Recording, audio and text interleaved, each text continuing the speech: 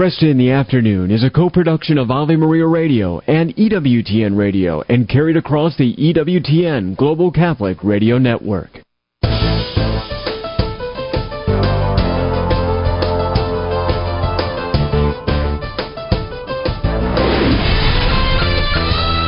Broadcasting from the studios of Ave Maria Radio in Ann Arbor, Michigan, Al Cresta is ready for Conversations of Consequence. This is Cresta in the Afternoon. Once again, it's great to be with you, and we've got a number of wonderful topics before us today. What is beauty, and why do we need it? John Mark Miravalli joining me to take a look at beauty. Beauty has gotten a lot more attention from Catholic theologians over the last generation, partially because of the work of Hans Urs von Balthasar. But I think people have finally recognized that, look, when we talk about beauty, we talk about truth, goodness, and beauty, well, we're pretty good in doing our theology and our apologetics, focusing on truth. And we're pretty good at focusing on goodness and virtue and what human beings have to achieve morally. But we haven't spent a lot of time talking about the significance of beauty in our lives. Many people, when they think of beauty, think of it simply as, well, I like that song, or I like that painting. Beauty is much broader than that. And John Mark is going to share with us why this is an important topic for Catholics today. We talk often about our hearts are restless until they find their satisfaction in God. And that's taken, of course, from St. Augustine's Confessions. And it is interesting to look around.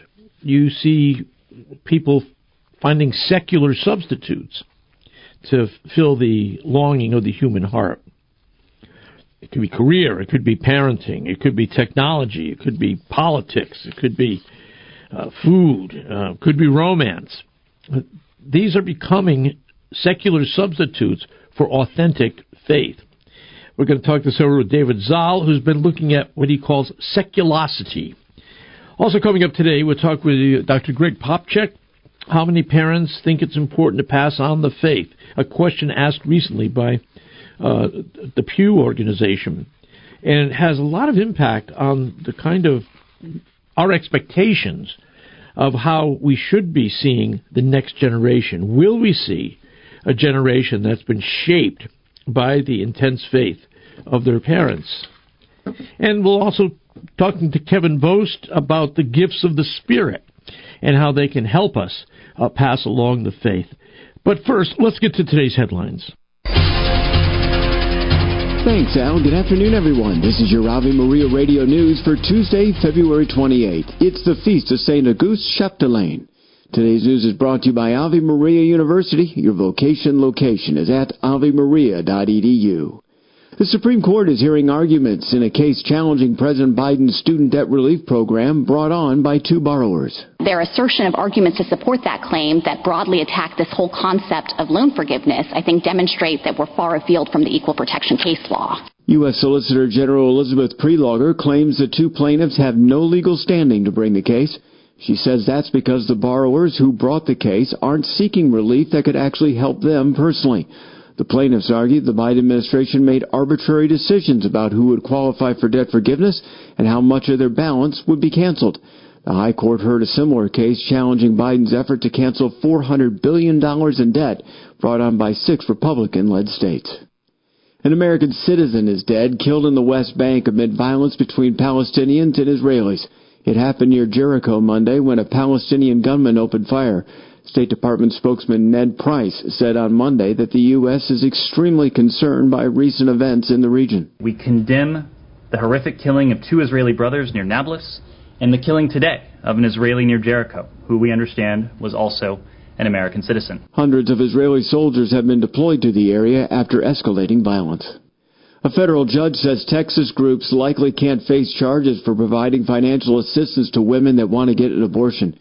District Judge Robert Pittman ruling the abortion ban in Texas cannot be enforced against anyone that helped pay for the procedure outside of the state. The decision was made in a lawsuit filed by groups that wanted to ensure they could continue to fund travel and other abortion expenses without prosecution. From your AveMariaRadio.net news desk, I'm Steve Clark.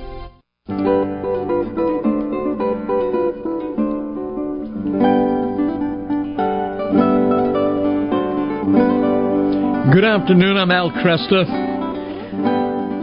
Beauty is becoming more and more a topic that Christians and Catholics in particular are thinking about with an eye towards ministry, evangelization, and, of course, aesthetics. What is beauty? Again, we think we know when we say the good, right? We think we know what we're talking about. When we talk about the truth, we think we know what we're talking about. But beauty, well, we don't know what to say about it. The language is more difficult. A lot of people think it's purely subjective. Beauty's in the eye of the beholder, that kind of thing. My guest, Dr. John Mark Maravali, is professor of systematic and moral theology at Mount St. Mary's Seminary in Maryland. He's the author of 3 books, including most recently Beauty, What It Is and Why It Matters. And he's debated noted atheists on topics such as the existence of God, same-sex marriage, theistic morality. He and his wife Jessica have 5 children. And John Mark, it's good to have you with me. Thanks so much for letting me come on. Beauty is one of those things that is difficult to talk about, although most people think they know what it is when they see it. There's a widespread belief that beauty is purely subjective. What you think beautiful, I don't think is beautiful. So why don't we address that to begin with? From a Catholic point of view, is beauty purely subjective? No, it's not. And, I don't think we should be surprised that in a culture that thinks often enough that truth is relative, and right. a culture that often enough thinks goodness is relative, that same culture should fall under the illusion that beauty is also relative. But from the traditional Catholic perspective, truth, beauty, and goodness are intrinsically equivalent. We experience reality differently, but all reality, since it comes from God, is in itself true, good, and beautiful. And so beauty would, by implication, be just as objective as truth and goodness. Mm-hmm. Is there something, I guess I agree with you, but the question I would bring up is, in a conversation with somebody, what would you propose as an eye-opener when it comes to demonstrating the objective reality of beauty? Yeah, I think one of the ideas connected with beauty that's very strong in the tradition is the idea of order. Yes. That there's recognizable patterns in beauty. That beauty expresses a conformity. Basically, beauty is something being or acting the way it's supposed to. And that expresses intelligence. So if you look at nature, for instance, nature displays patterns. Those patterns, that regularity, expresses the intelligence of the one who made them. And so you can find this sort of objective criterion for beauty by looking for order. Mm-hmm. Do things display regularity? Do they display their natures? But there's also this other aspect to beauty which I do believe impacts people differently, and that's the aspect of wonder, of newness, of freshness, or as I call it in the book, of surprise. I think that our God is a God who makes all things new. He asks us to sing a new song to the Lord. Augustine calls God the divine beauty that is ever ancient but also ever new. And I think that the appreciation of beauty, which people experience to different degrees, depends on them not only perceiving order, but allowing themselves to be surprised by it. And that takes discipline, because actually, you need to set aside time and availability to allow yourself to marvel at beautiful objects and beautiful truths and beautiful stories. So you need to create some space and time for you to sit still. Is that and actually? Yeah, absolutely. Yeah, so train your attention. Beauty involves the experience of beauty involves delighting in reality. Now, you can't delight in reality either if you're escaping from reality through busyness, or if you're escaping from reality through entertainment. And those are almost the only 2 states that most people in our society experience. They're either work binging or they're Netflix binging. Yeah. And in both cases, they are not able to simply allow, as Pieper says, to allow the reality of things to provoke us to celebration. So, just to summarize, yeah, you got to create space. You got to sit back and appreciate the surprising goodness of the world. and of the one who made it. Yeah, we do live in a culture of constant distraction, it seems to me. And whether, again, you mentioned through work or through entertainment.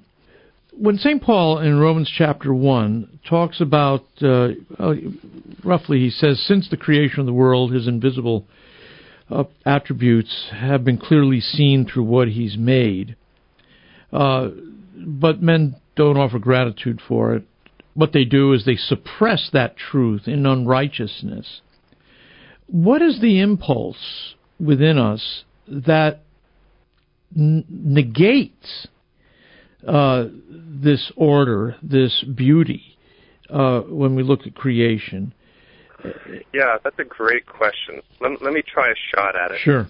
Beauty demands, as I said, truth, goodness, beauty are all equivalent to being and the being that God has made. Mm-hmm. So I would say that humility is the virtue of, first of all, accepting that our being is good, and therefore being able to, and so in a sense we don't have to worry about that, right? God delights in our being, because if he didn't, we wouldn't exist. Right. Well, when we know that we delight God, that we are good just by existing, that reduces need to prove our value through getting stuff done. And only when we are willing to sort of put what we have to do as less important than what God has already done, will we accept reality as God made it. So basically, just to summarize, because we don't know that we are loved by God, mm-hmm. we are not able to accept his world. We are too busy through the sin of pride trying to make ourselves gods, make ourselves valuable, make ourselves established independently of divine love. And so I think that's a perpetual temptation, is to make ourselves great, to make our own value, because we are just unable to accept the goodness that God has bestowed on us and the delight he takes in us just for being here.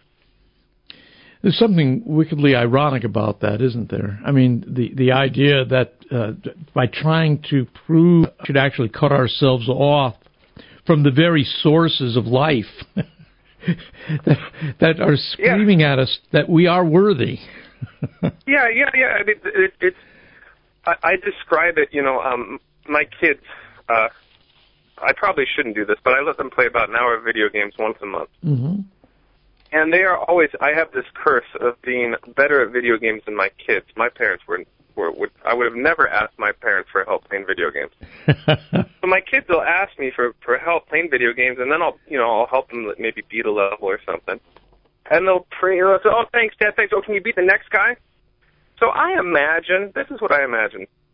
I imagine God, or a father, who represents God, taking his kid into a beautiful cathedral, beautiful basilica with tapestries, with frescoes and with mosaics.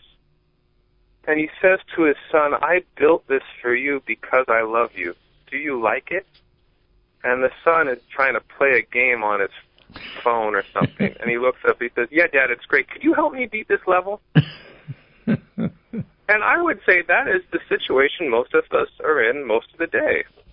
When we think of God, instead of looking up at everything he's given us because he loves us and just having the default attitude be, thank you, this is beautiful, we say, actually, I'm really anxious about this particular small little project or problem I have. Could you fix it for me? And so hopefully bringing people back to a sense of beauty will ground their prayer in gratitude and delight for what God has already done, and not so much stress for what we still have yet to do. Did John Paul II have much to say in his writings about beauty? He did, in different places. He wrote a letter to artists, which was marvelous. He talks about sort of this intrinsic connection between faith and art and faith and beauty. He points out that we need beauty like we need food and oxygen. And so artists are providing society with a service that is just as necessary to human well-being as any material good. He also talked about beauty and art in the theology of the body, particularly on representing nude figures, and when that was okay and when it wasn't. But I would say for me that the core point he made, at least that I found most valuable, is how art and religion need each other. Because when art stops being about the most sublime, important things, people stop paying attention to it. Yeah. Which is, of course, what's happened in the realm of fine arts, is it's gotten progressively weirder and weirder, provocative without being profound, and nobody pays attention to it anymore. Right. Whereas, for instance, in the Middle Ages, when an artist would design and execute a masterpiece for a cathedral, all of the people would come out and celebrate. There's a story in the book about a case in Siena where Duccio made his Maestà, and all of Siena shut down, and the whole city processed around and had a feast so they could install this image of Our Lady in the church. Well, now that's when art matters. Yeah, is when it connects us to the divine. I think it's interesting. It sounds like beauty surprises and ugliness shocks. That's exactly right. So I would say that modern life is also largely a temptation. If beauty, as I think it is, beauty is a combination of order and surprise, then you have two temptations. You have the temptation to order without surprise, and that's banality. That's just repetitiveness and being on automatic pilot. It's sort of the bad kind of traditionalism where you just do the same thing over and over without thinking of it. And then the other temptation is the temptation to surprise without order. And that, as you say, that's shock, that's chaos, that's perversion, that's sexual fetishism. So you really have, it's really brutal because people will go to work and they'll often live banality, order without surprise, and then they'll come home and they'll turn on a screen and they'll indulge in surprise without order, which is disordered entertainment. That's fascinating, and we're out of time today, but I'd like to give you a call back and pick this theme up again, because there are a number of questions I have for you. You close the book talking about humor, which I think is fascinating, and also questions that I have about the idea of the chaste nude and where that's placed in the Catholic tradition. John Mark, thanks so much. Thanks so much for having me out. God bless. Dr. John Mark Miravalle, beauty, what it is and why it matters.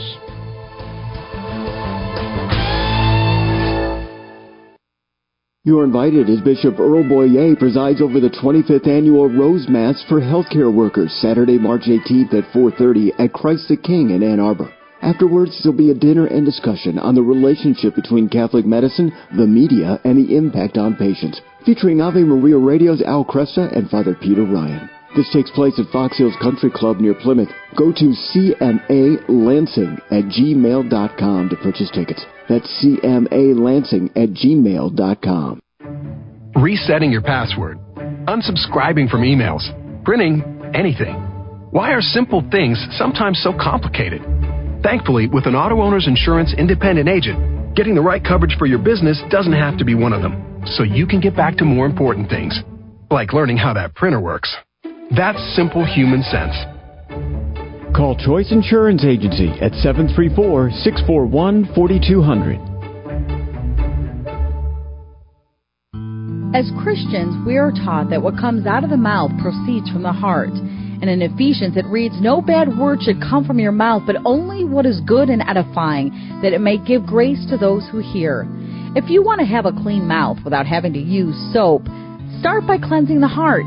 Think back to those various points in life when the anger that festered inside eventually percolated up and right out of your mouth with words of hate for people who have hurt you, offended you, lied to you, used you, abused you, stole from you, or perhaps altered your life forever. When we hold on to the past, we cloud the love of Jesus Christ, and what emerges is the pain inflicted on us from mankind. If you find yourself cursing, spewing hateful words about others, or often negative about life, then close your mouth and open your heart. Fill it with the love of our Lord, and let His words emerge from your mouth. This has been a Christ-Centered Communication message. I'm Vanessa Denha-Garmo, the Communication Evangelist. Catholic Connection with Teresa Tomeo, weekdays on Ave Maria Radio. So when you see these different media outlets working directly in conjunction or conclusion with the government to suppress stories, what does that say to us about the reliability or lack thereof of the secular media? And then this is combined with a report that came out, a survey that was done on media executives. They interviewed 75 media leaders around the country, and they're saying we're done with objectivity. Well, that's not exactly a news flash, but the fact that they're claiming that objectivity is just no longer necessary and we are elitists, we know better, and this is what we're going to do, is frightening. And this is one of the reasons that we stress the importance of having outlets such as the Register and EWTN News Nightly and The World Over and Catholic News Agency and EWTN News In Depth. Catholic Connection with Teresa Tomeo, weekday mornings from 8 to 10 a.m. on Ave Maria Radio and AveMariaRadio.net. Are you woke or are you awake? Renewal Ministries and Ave Maria Radio invite you to spend an evening with Noelle Mering for her presentation, Awake, Not Woke. Noelle will look at the pseudo-religious as well as the political character of the woke movement. It's Tuesday, March 7th from 7 to 9:30 p.m. at Father Gabriel Richard High School in Ann Arbor. You can register for free in the slider at AveMariaRadio.net. Again, that's at AveMariaRadio.net. Stocks and bonds are losing, and interest rates are on the rise. Protect your savings with a fixed guaranteed rate of 5% with a multi-year guaranteed annuity from an A-rated insurance company. Regular savings as well as retirement funds are eligible for this special rate of 5%. For more info, contact Reno Frazita at 586-262-6400. That's 586-262-6400. Current rate subject to change and penalty for early withdrawal.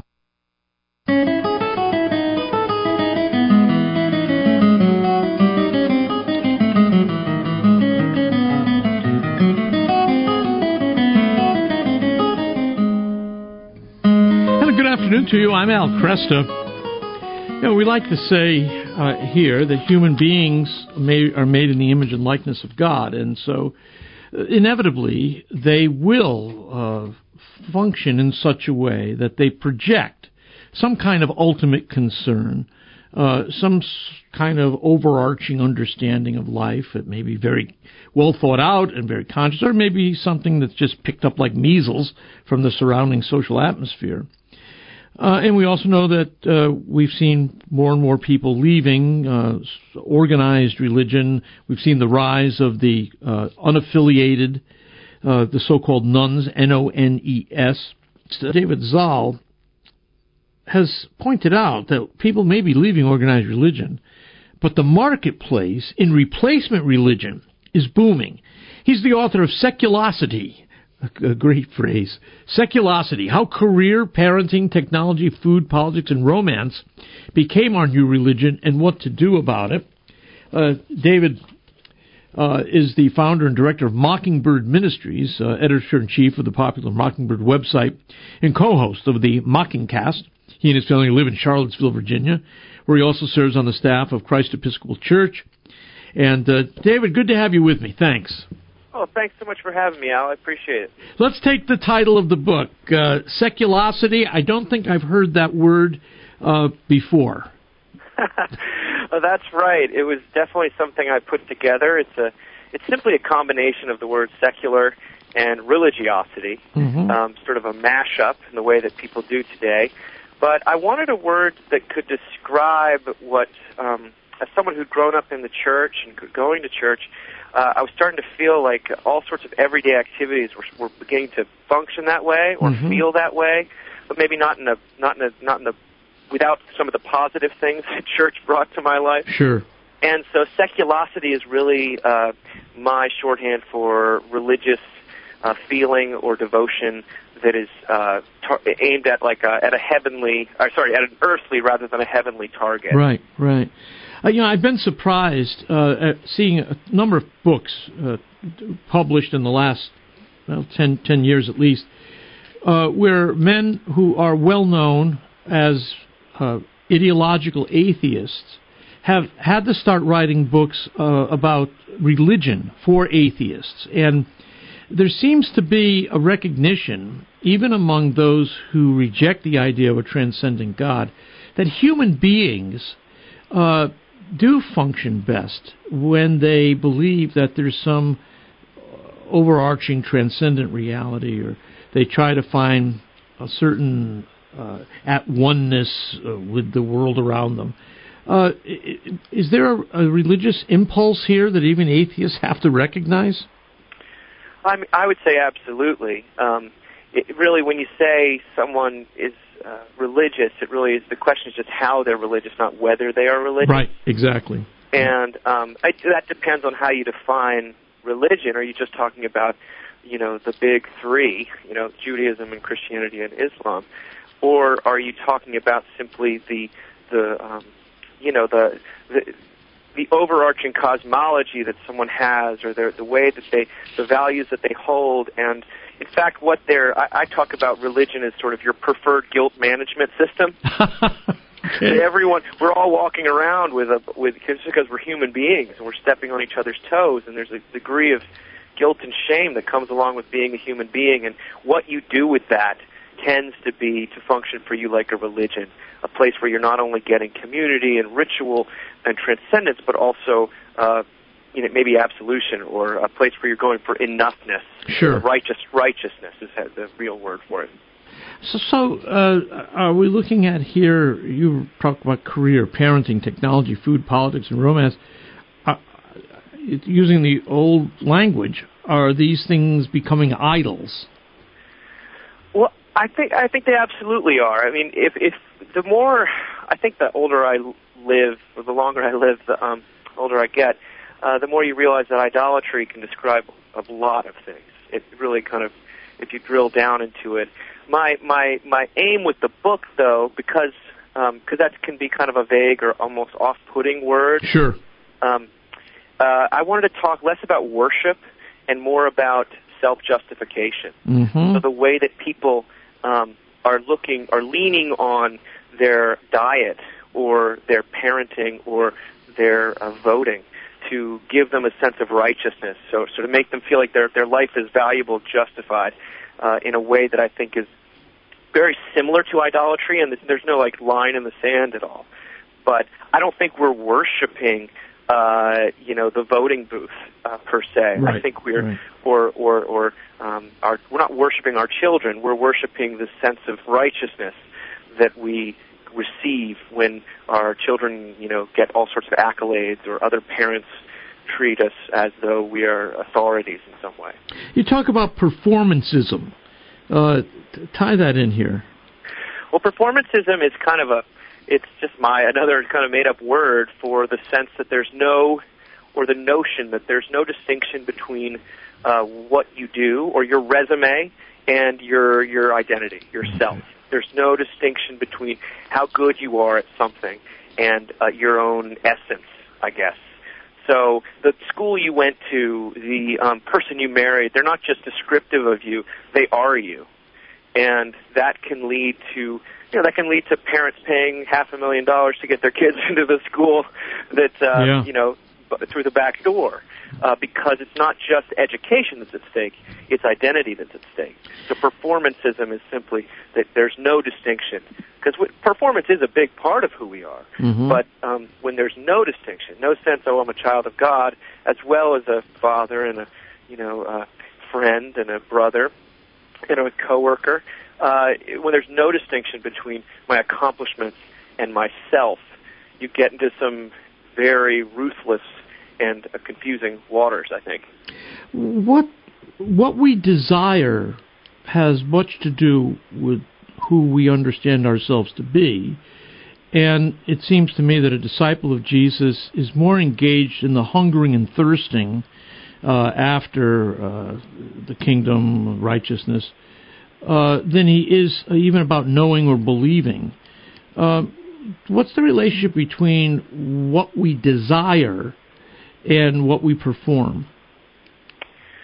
Well, I think they're deeply related, because the affectation, or the orientation of a person's heart really does what is, where your heart is, there your treasure, or where your treasure is, there your heart will also be. That's the words of Christ, and they're 100% true. So the desire tends to be, and whether or not it's just completely inborn or a nature of the fallout of sin or something that's inculcated by society, but our desire seems to be for other people to tell us we're enough and that we are good, that we are valuable, and that ends up being a desire that's deeply self-oriented rather than other-oriented. And I think like people who follow Jesus, that there's really a sense in which you lose your life to save it, that you become of use to other people, and that's where you actually your desires tend to almost be extinguished but met in an almost paradoxical way. And so we always talk about the importance of service, not necessarily because other people are dying for you to help them, though they are, but mainly because that's the way path towards healing and God. Mm-hmm. Mm-hmm. You talk about the seculosity of romance and the myth of the soulmate or the myth of the twin flame, or there's all kinds of words that are used to imply that there's this one right person among the entire population of the earth, that if we find ourselves matched up with this one person, somehow we will have attained kind of a romantic, the romantic equivalent of heaven on earth. Mm. I mean, that is, I think, what almost like the gospel according to Hollywood, and it's not to deny that romance is thrilling and can be quite transcendent. Sure. But this idea, when you really get down to what people are looking for in a spouse today, it's not just to be their best friend and their the co-parent and their person who provides for them. And you get to and fulfills their every emotional need and almost anticipates it. That sounds more like a savior to me than an actual person to kind of go through life with and learn to love. And I think that creates a lot of anxiety around dating and finding the right person, as if only one person out there can do that, or you can only be that person to one person. So yes, it puts an extraordinary burden on your spouse. My goodness! if your spouse is kind of the one who relationship reflects back to you, whether things are all right or not, they can't meet. No human being can meet those deepest needs that we have for God. And I think Christians, as they've idealized the family, they oftentimes, I think, do believe that when I get the right match, as Adam had Eve, when I get the right match, kind of, I've got the future laid out for me. Things are going to be fine. Oh, I know. I mean, what's the great phrase from that movie Jerry Maguire from the 90s, which was "You complete me"? Yes, that's right. That's a tall order for my wife. Yes. But more importantly, I don't want to be the one to have to complete her because I know what I'm like. Right. And maybe we can journey together towards God and other people, but gosh, heaven forbid that I would have to be completing her, because she would be really in bad shape. Are we? I'm just wondering if this is more of a problem for people of this generation than it was, let's say, 2 generations ago. Well, I think when it comes to romance, it was a lot easier to choose someone, a good enough mate, when it was, you were choosing between the people in your apartment building or your block, your city block, or your church, rather than a million and billions of people online. Right. I think that there is something that is paralyzing, genuinely paralyzing about that.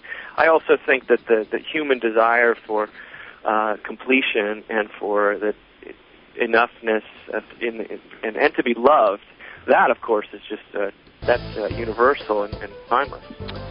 David, hold it there if you will. We'll take a break, come back. My guest, David Zahl, is author of a most engaging book called Seculosity: How Career, Parenting, Technology, Food, Politics, and Romance Became Our New Religion, and What to Do About It. I'm Al Kresta. Be right back.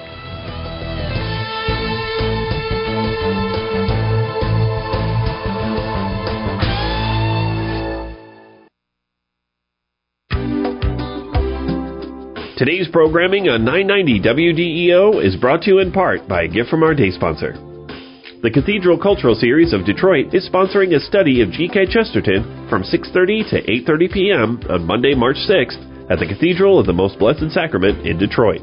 Light snacks and a Zoom option are available. For more information and to register, visit cathedral.aod.org/event. Stocks and bonds are losing, and interest rates are on the rise. Protect your savings with a fixed guaranteed rate of 5% with a multi-year guaranteed annuity from an A-rated insurance company. Regular savings as well as retirement funds are eligible for this special rate of 5%. For more info, contact Reno Frazita at 586-262-6400. That's 586-262-6400. Current rate subject to change and penalty for early withdrawal. And now, a Meditation Minute from Father Gabriel Richard High School. I'm Dominic, a senior, with a reflection on the Gospel of Luke, chapter 12, verses 13 to 21. How many of us want to be rich? How many of us want to be able to live without worry of the future or how we will support ourselves? Can we really say that these are bad things to desire? Jesus warns us against covetousness, which is really idolatry, with the parable of the rich fool. We live in a time when the idealized approach to life is to ensure prosperity, to free ourselves for other things. Financial responsibility is important, St. Paul says so to the Romans, but we cannot let money become an end in itself. This is what Jesus warns us against. Life is unpredictable, and nothing we can do can prepare us for every possibility. If that becomes our goal, what happens to faith? No matter what we do, we must be rich in what matters to God.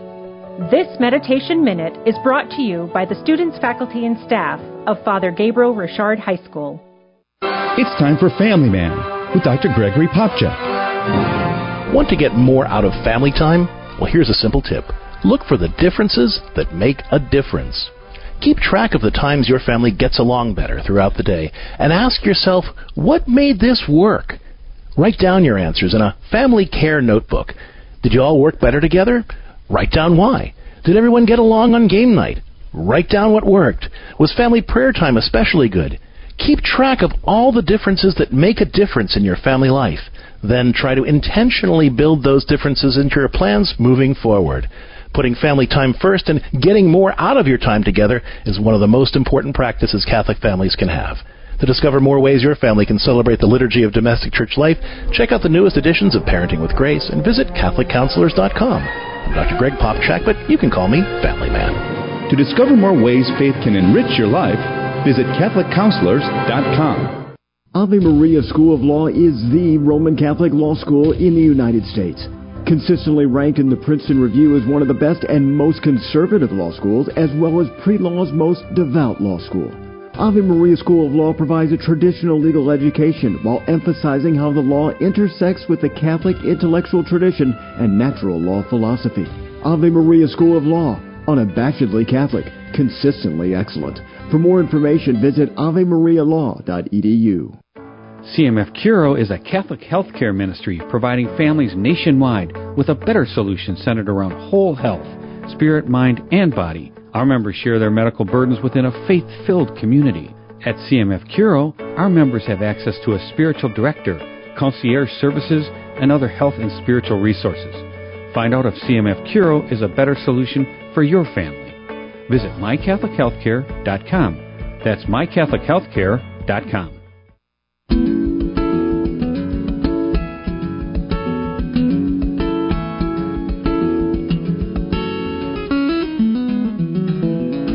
Good afternoon. I'm Al Cresta. With me, David Zoll. He is author of Seculosity, How Career, Parenting, Technology, Food, Politics, and Romance Became Our New Religion, and What to Do About It.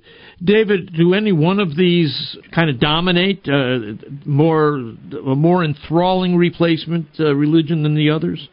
That's an interesting question. I think romance is usually the first one we go to. Yeah. But today, if you were just to take to look around, I think you could see that careerism or the seculosity of work is a very, very strong, and it's kind of the ultimate arbiter of purpose and righteousness and even sort of salvation for young people especially. And I think that then the seculosity of politics. I think politics is we all note that the tribalism and the cult-likeness that you're starting to get by people not talking to each other, and I'd say those are very pronounced. But everything, I talk about food being a kind of a replacement religion for folks, and wellness is a big one. Parenting but that sort of applies to a life stage, and it's a little less broad. But anyone who's a young parent today knows that they're just bombarded by heresies and condemnation that feels like you're in a church with no mercy. Has something broken down on our understanding of the Christian faith that makes us more vulnerable to these replacement religions?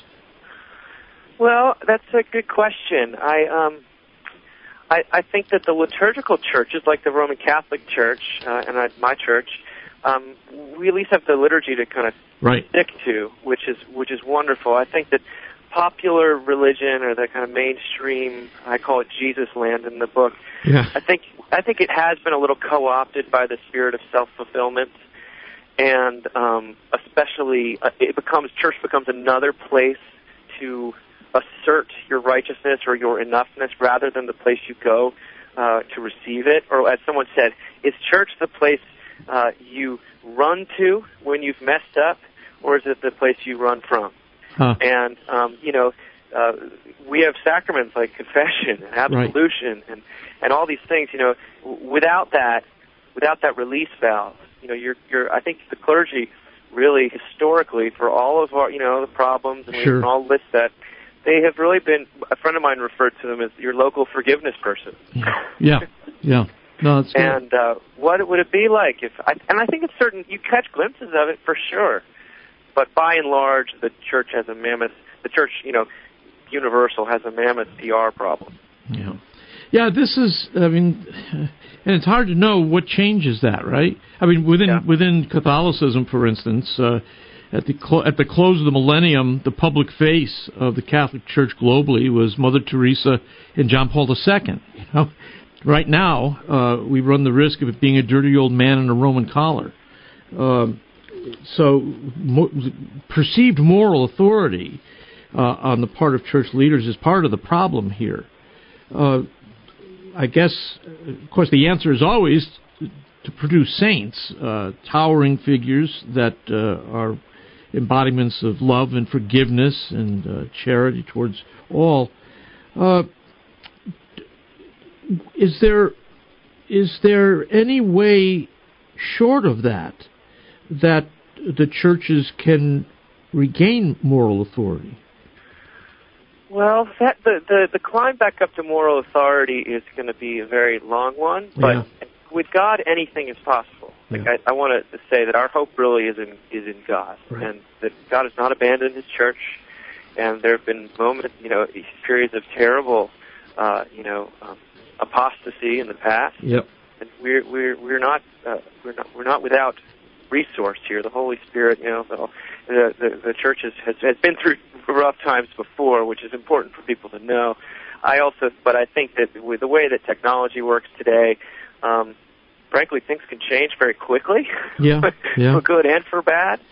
And I don't know. I have hope. I think that the things like with the Mass, there's pauses, there's silence, it's so countercultural when you really get down to it, and people are so harried and distracted, and they're really afflicted by that. I think a lot of people feel powerless to absent themselves from some of these patterns, but I believe that the church is only going to get more countercultural, and that I think that's actually a good thing. The embodiment of it, that you actually show up and you're sitting next to a human being, you're not online. Right. Yeah. I think these are great things, and so I have deep hope, but my hope is in God, not in the systems that seem to have been co-opted by seculosity. It is interesting, isn't it, that at Mass, at liturgy, there are these times of silence and pause, and you're with a group of people doing it. I mean, I'm trying to think, where else do we do that? Maybe at a classical music concert, you expect some quiet in between movements or something. But generally, when you've got a group of people together, somebody's usually poking us to get us to feel something, to shout, to make noise. Manipulate, Yeah. That's and in the Mass, you're not only silent for the purpose of being silent, you're there to receive. That's right. Come with open hands, and it's and to confess and to to hear again and receive the body and blood. So I think that is again the way that seculosity works is it seems to promise people peace, but it delivers more anxiety and more demand. It's like there's no it's merciless. There's no mechanism for any kind of second chance or forgiveness. Right. So someone told me the internet is just like the real world, but with all the forgiveness vacuumed out of it. And the church can be that. Do you believe that? Politics is again an area that traditionally can work as an ersatz quasi-religion of sorts. And in some ways, our politics have taken on the tenor and have the polarizing dimension of a religious war. And I think perhaps that's because for us, for many Americans, politics is the ultimate thing. It is the way you identify with a particular community. It's the way you identify with a particular view of the way the world is going. It's where you identify with what it means to be a good person. Yes, I think you have. Politics has become a real an avenue for belonging. Yeah. In a way that I'm not sure it always was. I remember you read studies about how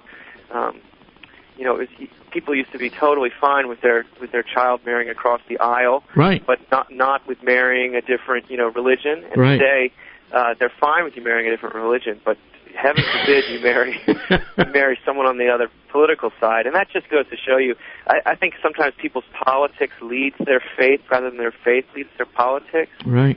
But I believe I think the gospel and the New Testament and the church at its best has done all it can to break down barriers and say we're all children of God, but we're also all sinners, and we're all in need of forgiveness. And right now we have an us versus them mentality that is not really something you can find in the magisterium or in the great documents or thinkers of the church or even in Christ himself. Yeah. He just seemed to oppose self-righteousness, which has kind of become that's underlying the performancism. Yes. That we're I'm better than the guy next door. That's the most important thing for me to be. Yeah, I think your idea, your focus on performancism is really good, because I do think most people feel as though they must do something in order to be valuable, and that includes even performance before God, as though somehow we can justify ourselves, or somehow we can obligate God to give us so many units of grace because we've generated so many units of faith or works.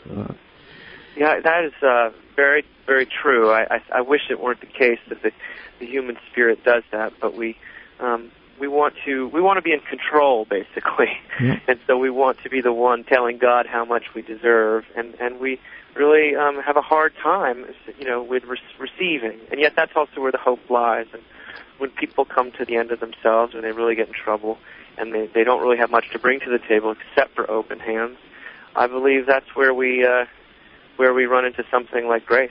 Yeah. I guess, do you believe, as you look over the Christian landscape of America, do you think we're at a moment where grace is becoming a more active force, a more plausible way of understanding our place in this world? I think yes, actually. Mm-hmm. I think as various forms of parenting, career, technology, all these things I talk about in the book, as they become more and more merciless and the treadmill gets faster and faster, you can only go so fast. we're a creature, not a creator, and really so. Eventually, the wheels fall off the bus, and more and more people seem to be coming to recognize that something about this modern life that we're living isn't really working. And what do we do with the fact that we don't seem to be perfectible in the way that that maybe Madison Avenue promises? So I see becoming a premium. I just pray and hope that Christians around the world can really trumpet that message that God is the God of the God of revealed in Jesus Christ is the God who forgives and who actually loves not perfect, not the righteous, but sinners, and is there to meet you, and is not another place. I think again when church becomes another place where you feel you have to be good enough, rather than the place you go when you've proved that you're not. That's good. Yeah. I think that is, and that's baked into our faith from its founder, through its scriptures, through its early church fathers, through and almost every of its expressions. If you really get down to what this is about, and you're going to run into that animating idea and that animating truth, I would say. Over the years, I've done a fair amount of personal evangelism, and I actually pastored a church for a while, and I can't tell you how many people told me that they'd begin returning to Sunday worship after they got their life together. But that's a perfect entree to present the gospel, show them a different way. Great talking with you, and I hope we can talk again. Thank you, Al. I so appreciate it. Great talking with you. David Zahl, Seculosity is the name of the book. I'm Al Kresta. Are you woke or are you awake? Renewal Ministries and Ave Maria Radio invite you to spend an evening with Noelle Mering for her presentation, Awake, Not Woke. Noelle will look at the pseudo-religious as well as the political character of the woke movement. It's Tuesday, March 7th from 7 to 9:30 p.m. at Father Gabriel Richard High School in Ann Arbor. You can register for free in the slider at AveMariaRadio.net. Again, that's at AveMariaRadio.net. I'm Chuck Gatica. This is Journey Strong. February is American Heart Month. Want to reduce hypertension or high blood pressure? Follow the DASH diet. According to my alma mater, Mayo Clinic, the DASH diet is a great way to reduce sodium and improve your health. According to Mayo, the DASH diet is lower in sodium than the usual American diet, which can include 3,400 milligrams of sodium per day. It's not uncommon to find one fast food cheeseburger with 500 to 1,000 milligrams of sodium alone. The diet limits sodium to about 2,300 milligrams or less per day. Following the plan can often show results like lower blood pressure and reduced LDL, the bad cholesterol, in as little as 2 weeks. This is all good for heart health, brain health, and the risk of stroke. For more on reducing sodium and what to eat, dash over to our health and wellness page at AveMariaRadio.net. I'm angry, frustrated. Sound like you? Someone you know? Well, it could be any of us from time to time. But there's different types of anger. It's not so cut and dry. Hi, everybody. I'm Dr. Ray. One thing is for sure, you don't need to suffer with anger frustration. In my book, Living Calm, Mastering Anger and Frustration, you'll learn whether your anger is a product of your nature or your nurture, and how to regulate those emotions and those thoughts. You can get Living Calm and all my other books at AveMariaRadio.net.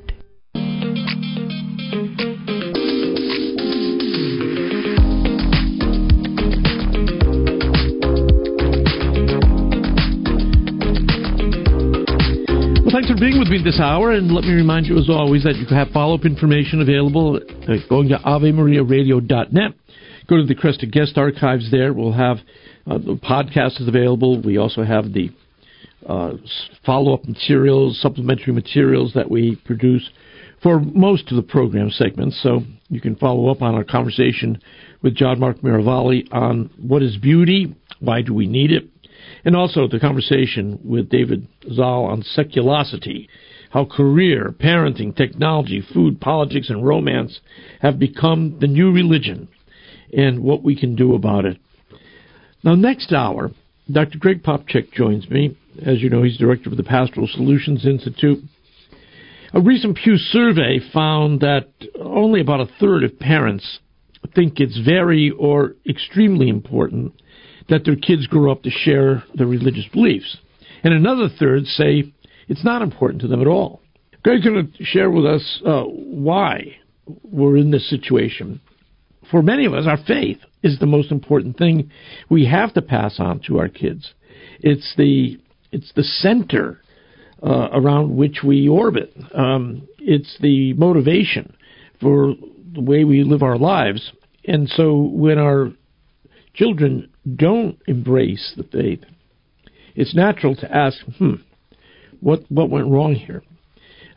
What can I do in the future to make it possible for them to return to full communion? So we're going to talk with Greg about that. And in a related way, Kevin Vost is going to share with us the gifts of the Spirit. These are the ones that are mentioned specifically in the prophet Isaiah's list, and why these 7 gifts of the Holy Spirit are vital in conducting spiritual warfare. Let me remind you, too, of next week's talk with Noel Mehring that's coming up. It's for all those in Southeast Michigan, Northern Ohio. Noel Mehring, the author of Awake, Not Woke, a Christian response to the cult of progressive ideology, will be joining us at Father Gabriel Richard High School Tuesday, March 7th, 7:30 to 9:30. You can register at renewalministries.net/Noel. Stay with me. We've got another hour ahead of us.